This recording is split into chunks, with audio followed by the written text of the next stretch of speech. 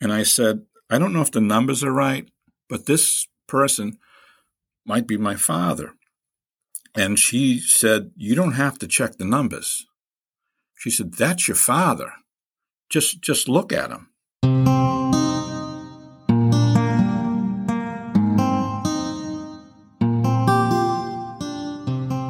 Hello, you are listening to NPE Stories. This is a podcast where NPEs can share their story.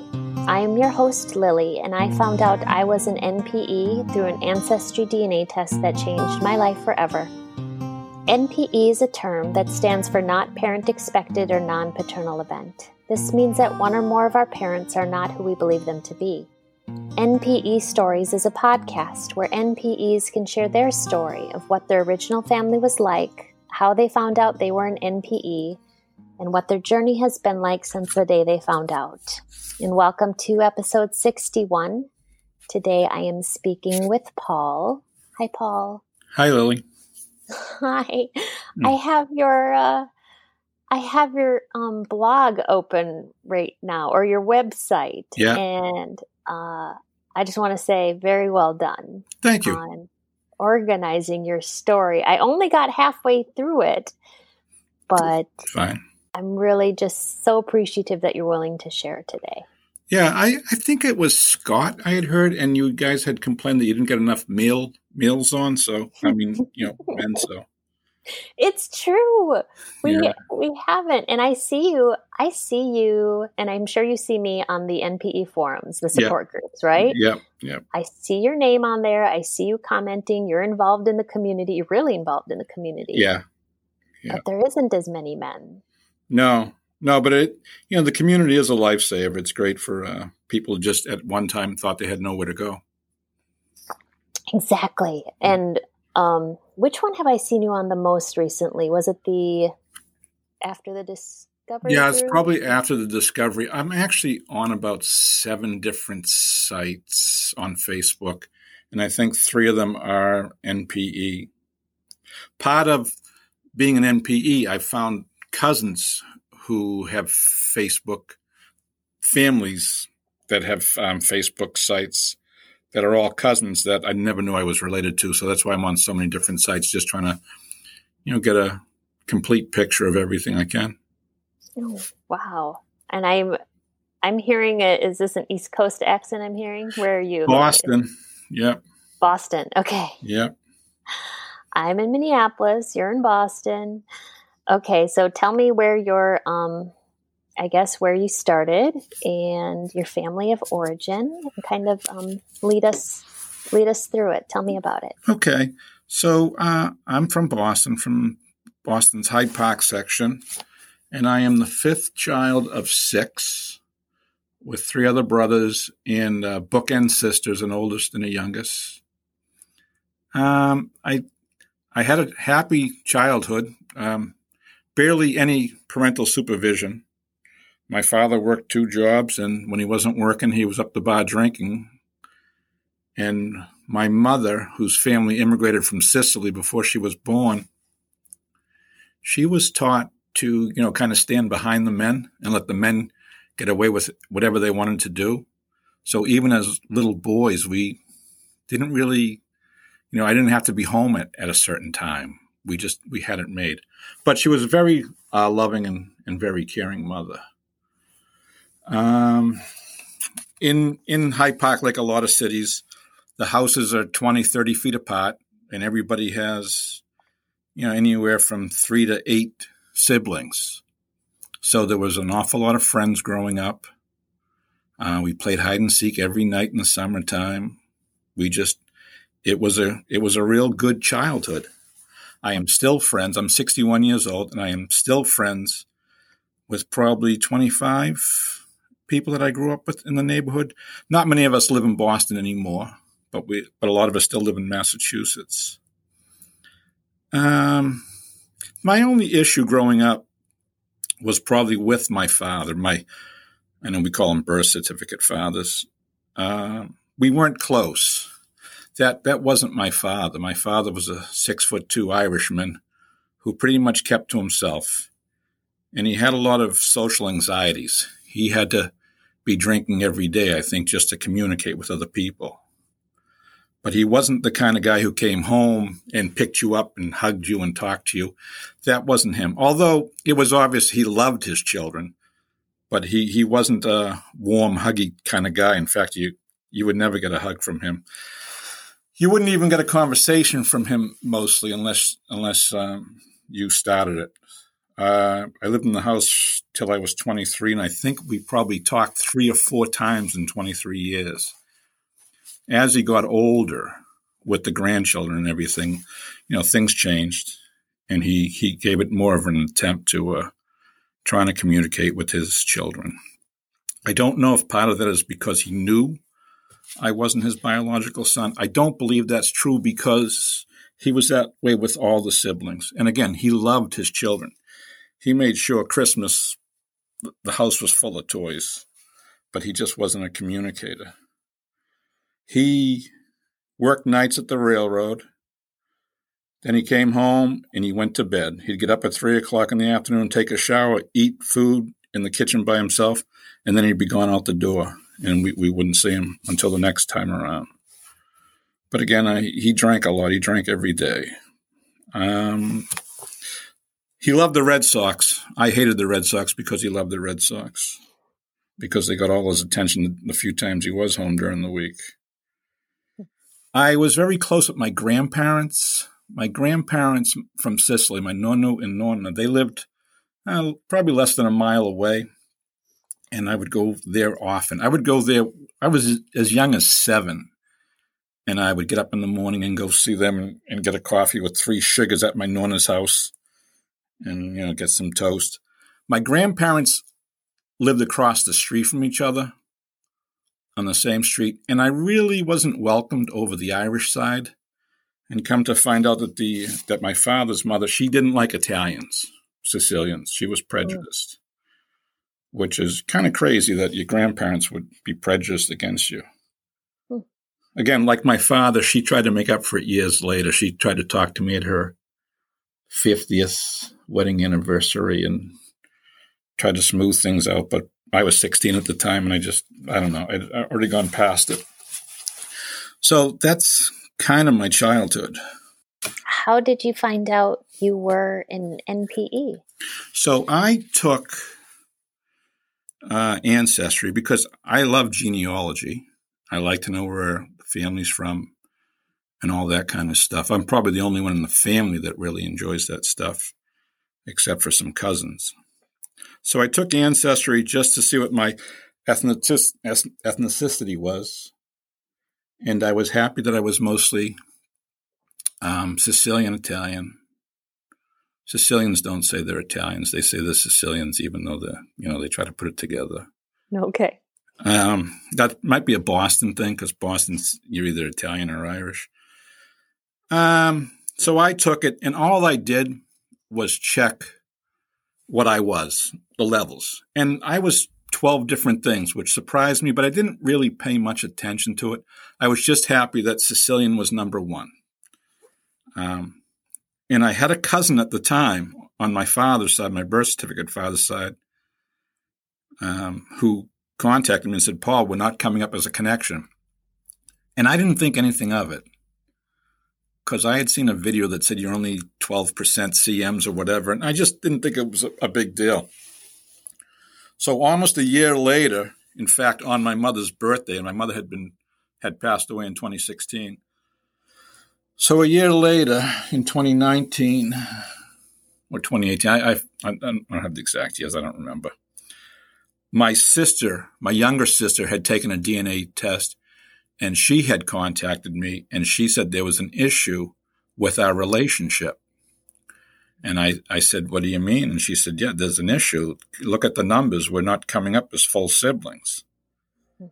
So I went on Ancestry, and I saw the numbers. I didn't know what they meant. And then I went and Googled it and looked up the numbers and saw that we were half siblings. So then I went back and how Ancestry does who's closest to you? Yeah. So I took the first 10, and out of the matches, I was able to eliminate 6 because they were on my mother's side. And that left me with 4 others. So I tried contacting all these people. And one of them got back to me really quickly, a Charlotte Gass. And Gass is Gass. And she was close in relation to me, but she didn't know any connection with Boston. And I said, that's fine, but it seems that we're either first or second cousins, and we'll go from there. But again, I had contacted the top 4, and it was a Cindy, Charlotte, another Connie, and another person, John Gomes. And after that, I contacted an older sibling, and they knew the entire story. They knew exactly who I should be looking for. They said my father was Al Gass, Gass. And, I was 60 years old, and I'm being told a secret like this, as yourself and as so many others. I had zero knowledge of it. And I am amazed because my mother was a talker. And I'm thinking, how were you able to pull that off without me having even the slightest idea? No idea at all. And as you know, as so many other, how devastating it is. Mm-hmm. How shocking. And everybody says the usual cliches, you're no different than who you are, you're this, you're that. But they don't understand the devastation. You've been someone your whole life, and now you're not that person anymore, and you can't fix it. You just have to accept it and move on. And it's been a couple of years or a year and a half or whatever, and yeah, I'm a lot better now. But, as so many NPEs know, it's something that we think of almost daily. Oh, yeah. So after that, I contacted my cousin Terry, who would try to tell me the year earlier that we weren't connected. And I asked her again, you're finding no connections? And she said, no, none at all. And then I asked her who else was, on Ancestry, and she gave me the name of other cousins. And I searched them on my father's side, and I wasn't connected to any of them. So it was then that I knew something was wrong. When my sibling did tell me my biological father's name was Al Gass, that made me think of Charlotte Gass, the one who I had talked to recently. And then a short time after, Connie, who I connected with, she wrote back to me and said she was a Gass also. And she gave me the list of the members of her family going back to her grandparents. So her and Charlotte didn't know each other, but they were second cousins or first cousins twice removed. And then I asked them about the other 2 people, Cindy, which her last name wasn't up there, and John Gomes. And Charlotte said Cindy was her aunt. I said, all right, so there's another Gass. So out of the 4 people, I have 3 Gass and 1 Gomes.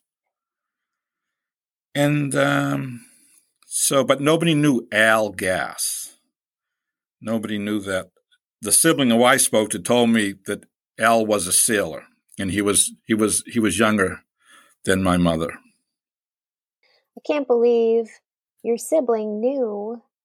You know what? And that's one part that I'll probably make during the this somewhere along the line is it was my oldest sister, and I feel that it wasn't fair for her to be put in that situation. Yeah. Because I look at a lot of the black and white pictures. There's not a lot of pictures of us when we were little. Who could afford a camera back then? But the ones she's never smiling. And the problem is my mother treated her like a best friend and not like a daughter. Mm. And it's tough, but all right. So I got to go on. Can I leave that part in where about your sister, or should I cut all this out? Well, no, you can leave it in. Okay. Hopefully she won't be mad, but it's the truth. Yeah. I just don't think it was fair to her. No, I agree. So one great thing about Charlotte Gass and her Aunt Cindy, they had their family, the Gass family, mapped out going back, 10 generations. They're both from Louisiana, and I guess a lot of people down south love to do genealogy. So I was able to look at all these people, and I knew somewhere in this group was my father. I just had to figure out how to find them. I had watched a lot of videos on YouTube, the Barefoot Genealogist, the woman who does it for Ancestry. Mm-hmm. And she had said, if you give me second cousins, I could figure it out in 20 minutes. So I thought if she could do it in 20 minutes, I could do it in 3 months. And I just went back and forth at how she would figure things out. And one of the things is she went to the DNA, what's it called, the DNA painting? Yeah, DNA painter. Yeah, DNA painter where you put the CMs in. Yeah. So knowing that Charlotte and Cindy were niece and aunt, that gave me a direction which way I should go. So I put Charlotte in first into DNA paint, and it gave me maybe 10 different things. And then I put Cindy in DNA paint and gave me another 8 or 10 things. But when I put the two together, when one had to be the aunt and one had to be the niece, it brought it down to 5. So when it brought it down to 5, I could get rid of a few because I didn't think she was my great grandniece because of her age. She's only, maybe 15 years younger than me. Mm-hmm. And on the other hand, she wouldn't be the other side of that, like a half or something. Mm-hmm. So I came up with she would be my second cousin, and Cindy would be my first cousin once removed. I had to look up the difference there because even that's confusing. But then that gave me a row on Ancestry when I was looking at all their family. I said, my father has to be in this particular row. And I went through it, and I went through it, and I went through it, and I found a couple of people it might be, and I sent those pictures to my sister, and she said she didn't think it was them. And then one night I'm looking back over my numbers, and I go, you know what? I'm off. I'm off by a generation. If Cindy is my first cousin once removed, and Charlotte is my second cousin, I'm too high. My grandfather's in the group that I'm looking at. So I come down a group, and I start looking through all their sons. And I come across Warren Alton Gass. And I'm thinking, well, a lot of Southerners, for some reason during my research, use their middle name. So could Alton Gass be Al Gass? So unfortunately, when I found a picture of his headstone. He had died in 1964 at the age of 25. So I called my wife down to my office, the family room downstairs that I use the corner of the desk. And I said, I don't know if the numbers are right, but this person might be my father. And she said, you don't have to check the numbers. She said, that's your father. Just look at him. She said, the resemblance was unbelievable. She was in shock. Oh. So I took a picture of Alton off his gravestone, and I sent it to my sister, and she said, yeah, that's him, but she didn't think he had red hair. And I said, I don't think it's red hair. I think it's a black and white photo that was colored in back in 1964, and it's weathered. I think his hair is brown, and in the end, that's exactly what it was. The other way I found out, I looked at Alton's father and his mother, and the mother's maiden name was Gones. So out of my top 4 people that were closest to me, 3 were Gass and 1 was Goins. Mm-hmm. So that basically nailed it for me. Yeah, that's your family. Yeah. And again, you know how difficult all this is. Mm. In between all the emotions, and you're trying to get some sleep at night. When you wake up and you just shaking your head and thinking, is this a dream? Did I dream that? But I didn't. So I checked where he was buried, the parish in Louisiana where he was buried. And it had some writing. It had files of everybody buried there. And his file said he was married to Patty Lawrence, and he had a daughter, Brenda Ann. And I thought, geez, at 1964, I wonder if Brenda is still alive. So what I did next is I tried, and it actually, for some reason, I don't know if they update this, but it said her married name. And it was an unusual name. So I went on Facebook and I found 3 Brenda Safricks. And 2 of them seemed like they were the same person, one being an older account. And I wrote them, a private message, and nothing happened, no response. So then I just kept searching and searching, and eventually I came across an obituary online for a Carl Safrick who had passed away. And when it lists all the names of the family members, it said Wes Safrick, whose wife Brenda lives in Vienna, Missouri. So I said, how many Brenda Safricks can there be? Again, it's not a common name. No, it's not. So I searched her phone number and I called it and nothing worked. The phone it was an old number or something. It just didn't work. But it did say she lived in Vienna and it gave the address. And I went on Google Maps, and it's such a rural place that there was no street view. And the view from above didn't look like much. I couldn't even make out a house. It was in the middle of the woods. But I did know it was Vienna, Missouri. So my next step was Vienna, Missouri has its own Facebook website.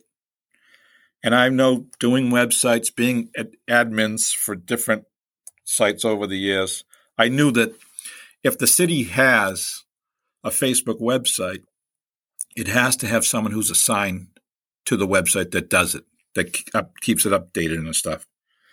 So I wrote a private message to the admin of the Vienna, Missouri website, Facebook page. And I had looked at the amount of people who lived in Vienna, and it was only 600. Now, if there's 600 people in the town and each house has 5 people, what's that, 230 houses?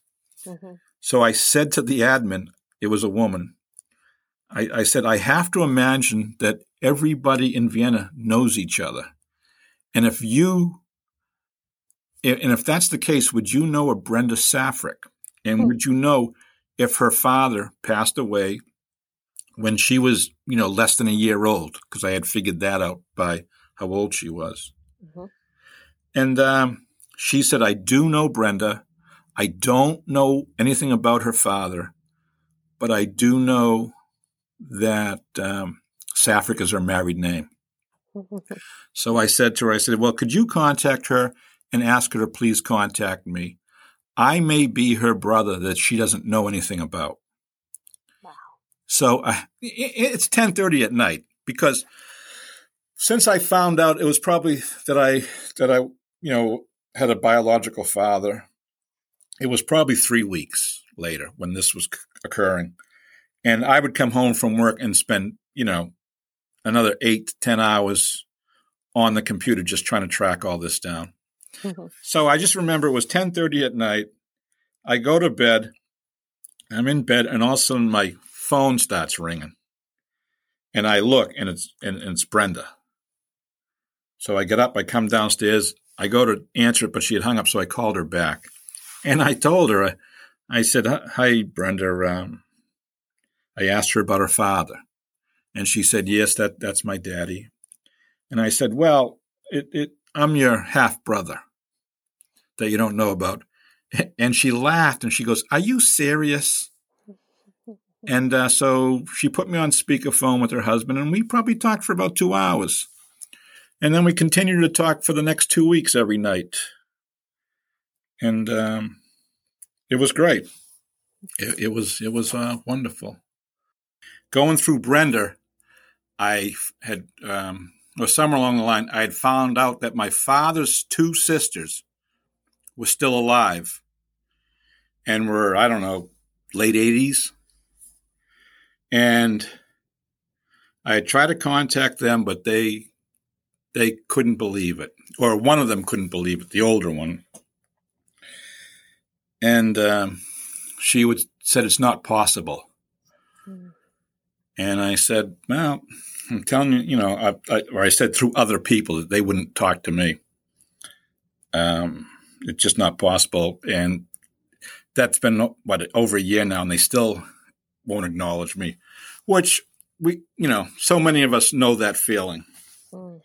But I also know how lucky I am that me and Brenda have gotten along just great. She's come to Boston with her husband, and they spent the weekend, and we had a wonderful time. I took her around and introduced her to the family, and I'll go back to that part, but there's another part I have to share with you. During this time, after I find out Brenda's my sister, I'm going to a wedding of my cousin. Now, my cousin, I don't know, Samantha, I think she's 25, but her father, my uncle and my godfather, he's 79. This was his second marriage and a young daughter.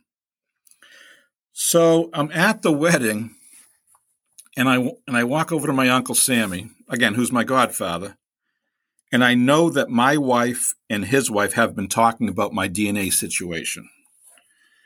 And I say to Uncle Sammy, "Sammy, did your wife Carol tell you about what's going on with me and the DNA?" And he starts apologizing. And I said, "What are you apologizing for? There's no need to apologize." And he goes, "Paul, Alton was my buddy." Oh. And yeah, we're at a wedding, and my jaw's hitting the floor. I go, "What do you mean, Alton was your buddy?"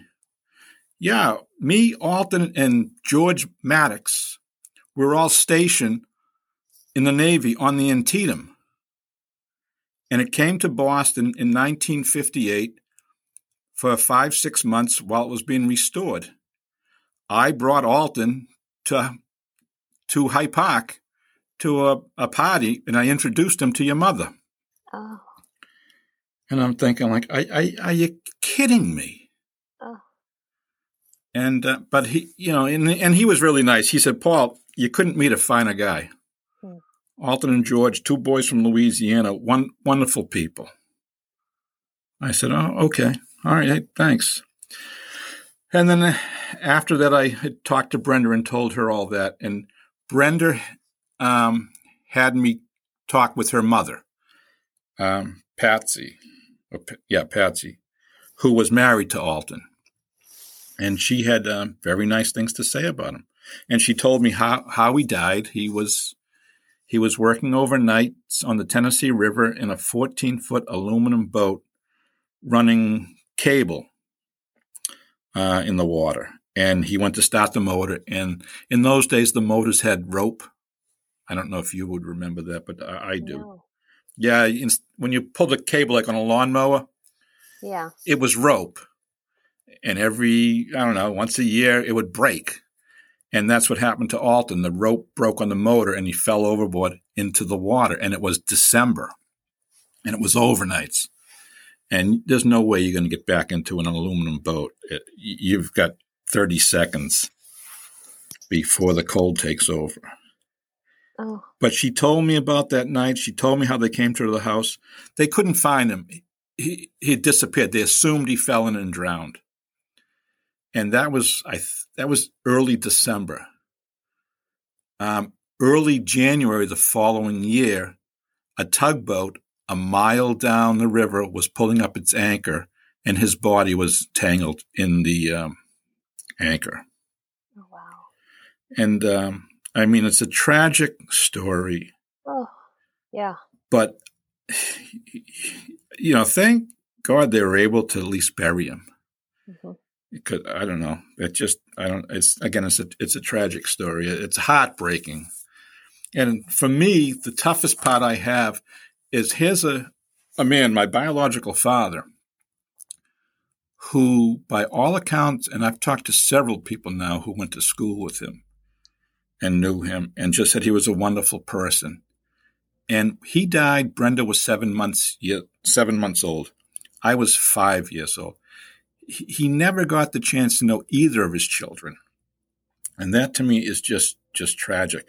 And I'm not saying me and him would have ever met up. I don't know how that situation was.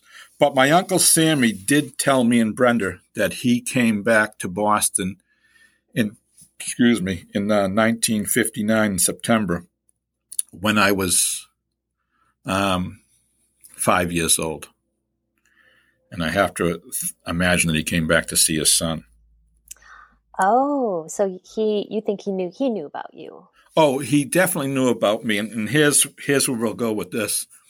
So after me and Brenda had talked, probably a week later, I'm in work, and she starts texting me pictures, black and white pictures. And I'm looking at the pictures, and I go, geez, this woman looks familiar. And then I'm thinking, it's my mother. Oh. In 59. And I'm looking, and then all of a sudden, it shows one aunt. And then it shows another aunt. And then it shows these people at the house I grew up in Hyde Park section of Boston. And Alton's in these pictures. So, and it's obvious that my mother and Alton are more than just friends by just looking at the pictures. What happened when Alton died, Alton's father, my biological grandfather, gave Brenda Alton's photo album. Well, I should say he gave it to her when she was 5. And in this book, he had, in Alton's photo album book, now remember, he died when he was 25, and he was with my mother when he was 19, so this is 6 years later. He still had photos of my mother in the book. Mm-hmm. And there were about a dozen black and whites with aunts in the house that I grew up in. And in one of the pictures, she's very, very pregnant. So, yeah, it leads me to believe Alton knew that that I existed. Yeah.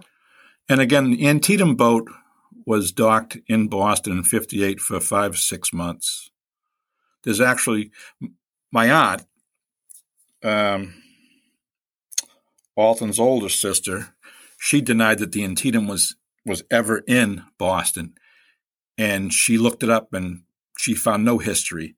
I did a Google search, and in 10 minutes, I found pictures of the Antietam docked in Boston in 1958, explaining why it was in Boston. Mm-hmm. Yeah, it took me 10 minutes. Yeah, yep. So I'm very lucky that I have the pictures. Compared to all the stories we hear, I'm extremely lucky. I have a sibling who we get along great. We've talked several times. Her and her husband came here for a weekend. We met in Nashville. I have a son that lives there for a weekend. I was going to Missouri. She has 13 grandchildren and a whole family out there I've yet to meet. We were planning on meeting, but then COVID hit. Mm-hmm. But soon as it's all over, I'm heading up there to meet them. And that part's amazing. You've mentioned a couple different ways that you've found all of this out, which is fascinating. I'm always amazed when people find this out through using the tools online and becoming miniature experts with genealogy and shared centimorgans. And I will make sure and add the DNA Painter and your website to the show notes. But it sounds like you were your own DNA detective.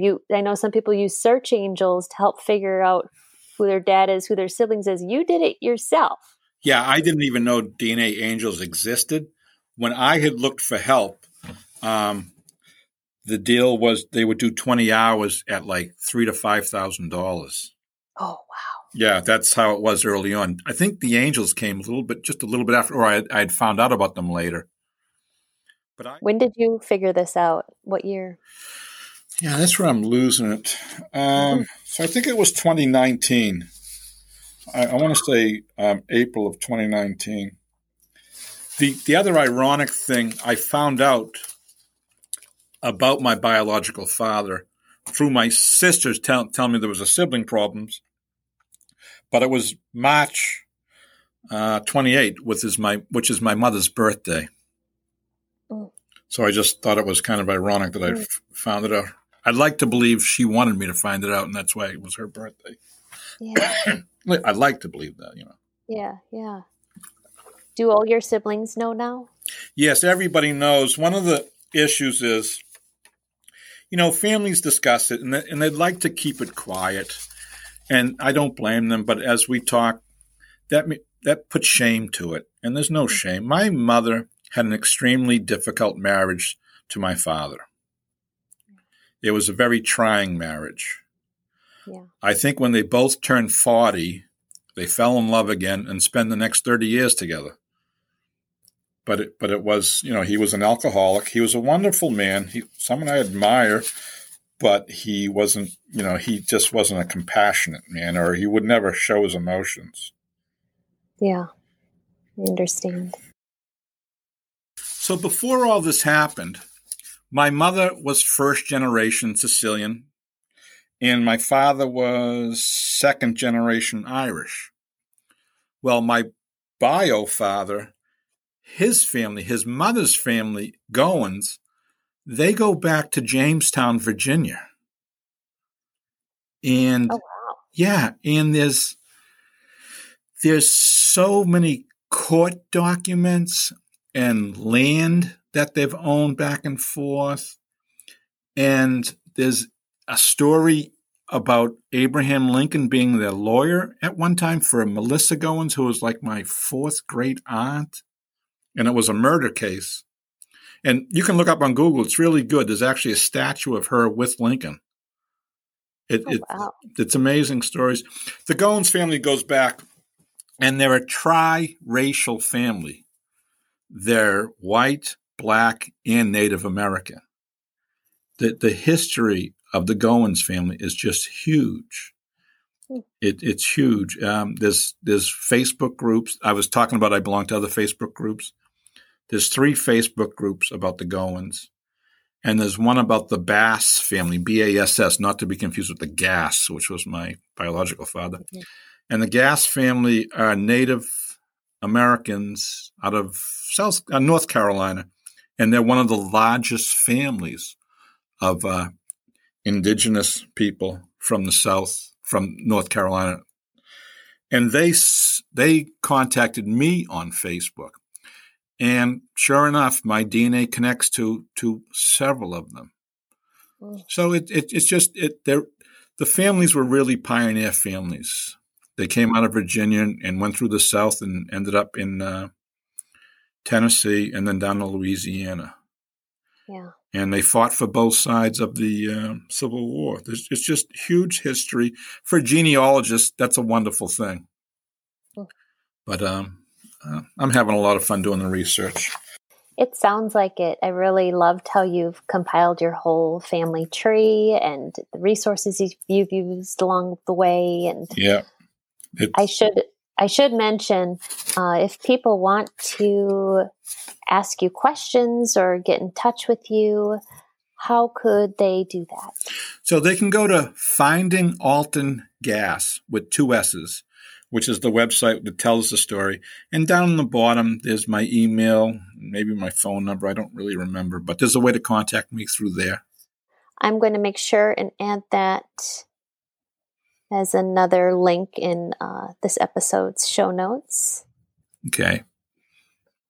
And is there anything else you wanted to share? No, just that there's a lot of people along the way that I had to thank, besides my siblings, my wife and my kids who have all been supportive, and my cousin Mark Lyles and Charlotte. Charlotte was a huge help. And, that's basically it. A lot of people along the way who helped me out and heard my story and expressed their thoughts on it. And 99.9 all welcoming. And I'll take it. Yeah, really. Yeah, no, I can't complain. Mm. I do, like a lot of us, I do think about the aunts way too often, but that's just, that's so unfair to so many of us to not even, that we are family, whether they want to believe it or not. But, they're also from a different time. Yes, and I'm finding that the different time, there's so much distrust and suspicion around the technology of DNA, and yeah, I see this beautiful picture here of you and your sister Brenda. Yeah, I was going to say she had a good time. When she first came to Boston, she didn't know what to expect. She had no idea, but we went to Hyde Park so I could show her the house where the black and whites were taken, which was great. And then the next day, or later on that night, we went to my sister has a restaurant. My sister and my sister-in-law own a restaurant down in Cape Cod in Chatham. And when we sat down for dinner, the waitress brought over an appetizer. And it was a Cajun appetizer, and it was on the menu, and it was in Brenda's honor. So she was tickled pink, which was great. So they stayed for the weekend, and they left. And she wrote a note that I keep at my desk. And she said to Paul and Judy, "Thank you for the food, the fun, and most of all, the family. Everybody was so welcoming. I love our story." And it's her story as much as it's mine. And she leaves the note with saying, "I can't wait to show you Missouri." So we will go to it and enjoy it then. Paul, thank you so much for sharing. You're welcome, Lily. And thanks for all you do, too, because, your podcast helped me. I will see you in the forums. Okay. Appreciate it. Thanks again to Paul for sharing today. These stories are here for us to identify with. If you are an NPE that would like to share your story, email npestories@gmail.com. You do not have to give any identifying information. If you are an NPE and would like to share your story, I'd like to hear from you. Subscribe to this podcast to hear more. Come, heal with us.